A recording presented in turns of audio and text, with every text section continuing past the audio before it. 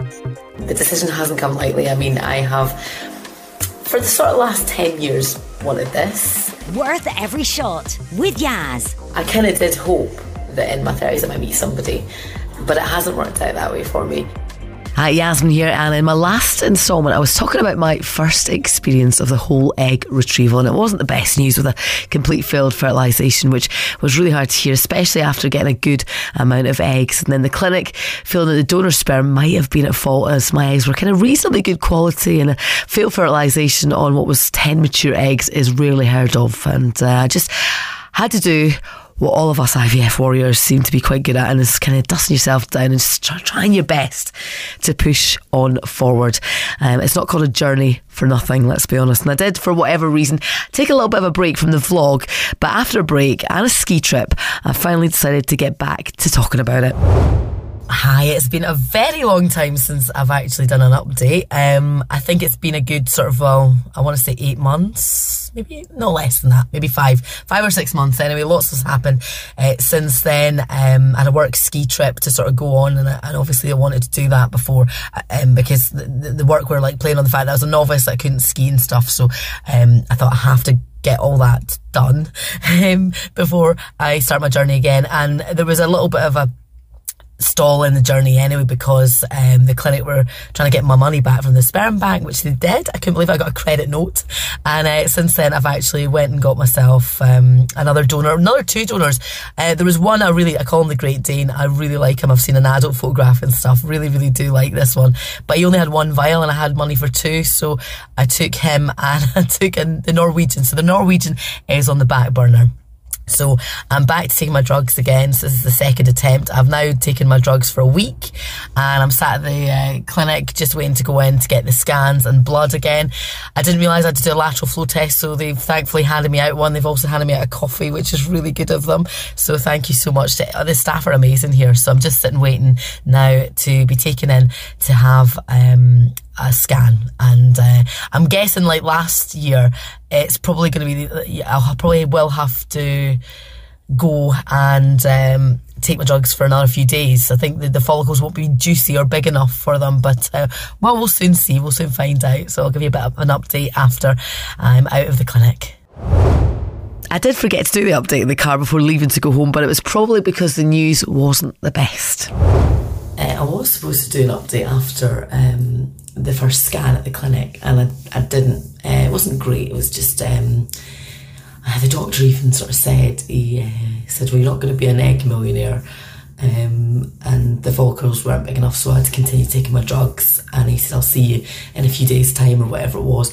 And so I had just amount, I think, I had drugs left, obviously, so did that, and then I went back in, and it was a similar story, and I had to go and still continue my drugs.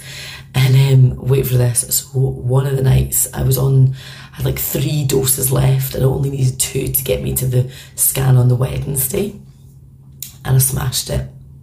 Smashed my little bottle that I was about to put in the Ovulate pen. So I didn't know what to do, and I phoned the emergency out of hours doctor, and he just said, look, just go into the clinic first thing tomorrow morning. I was like, right, okay, and pick up more.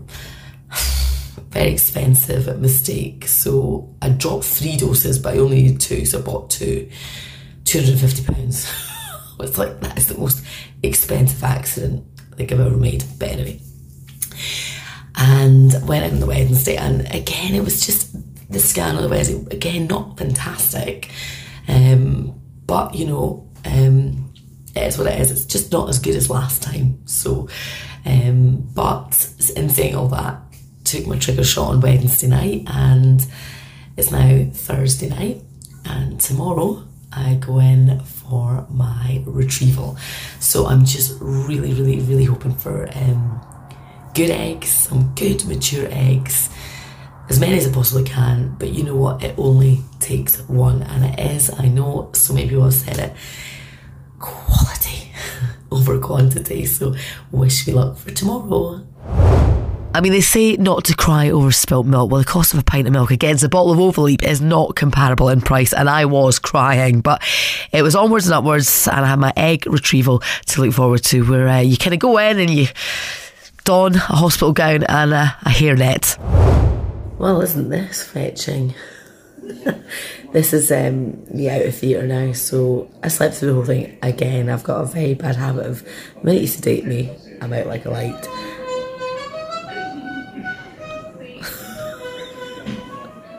They're happy it's over, and everybody's been amazing again at the clinic, just so good. So quite worried when the Dr. Knox came in and he said, can you sign something that might, your scans weren't great this week, so you might not have any. And I was like, oh, don't like the sound of that, so I had to sign that anyway. But turns out 7. Lucky number 7. And I've got to be honest, one of my favourite things about doing this, I mean, it's only the second time, but so my retrieval day socks and my scone. I've been looking forward to this scone since last night, to be fair, because I had to stop eating at, say, midnight. I mean, I wouldn't eat after midnight anyway, but no, I'm looking forward to this scone and coffee, and I hope it's good news later on. They were just coming in. The embryologist is lovely too. She was just double checking which donor I wanted to go with, because I've got the 2. She said, I just want to double check which one you want us to go with. Is it Primera or Pilu? I always think of rice, but no. And I said, no, it's definitely Primera. She said, do you know what that means in Spanish? I said, first? She's like, yes. Because I think she's Mexican or something. And she said, wait for this, she said, you've got a really strong Belfast accent. I was like, no, I don't. I said, I'm Scottish and I've been living here for 10 years, and believe me, I wanted to have a bit of a twang, but I don't. So I'll update you later. Hopefully it's good news. So after the retrieval, it was home for a bit of TLC. Well, that is me home in bed. I'm, still got my jacket on, and do you know what? Perfect timing for this, actually. And I feel really bad because I thought it was from my friend Amanda, and I thanked her, and she phoned me 5 minutes ago, went, Yazz, I didn't get you that. Yeah, it wasn't me. I feel bad, but it wasn't me.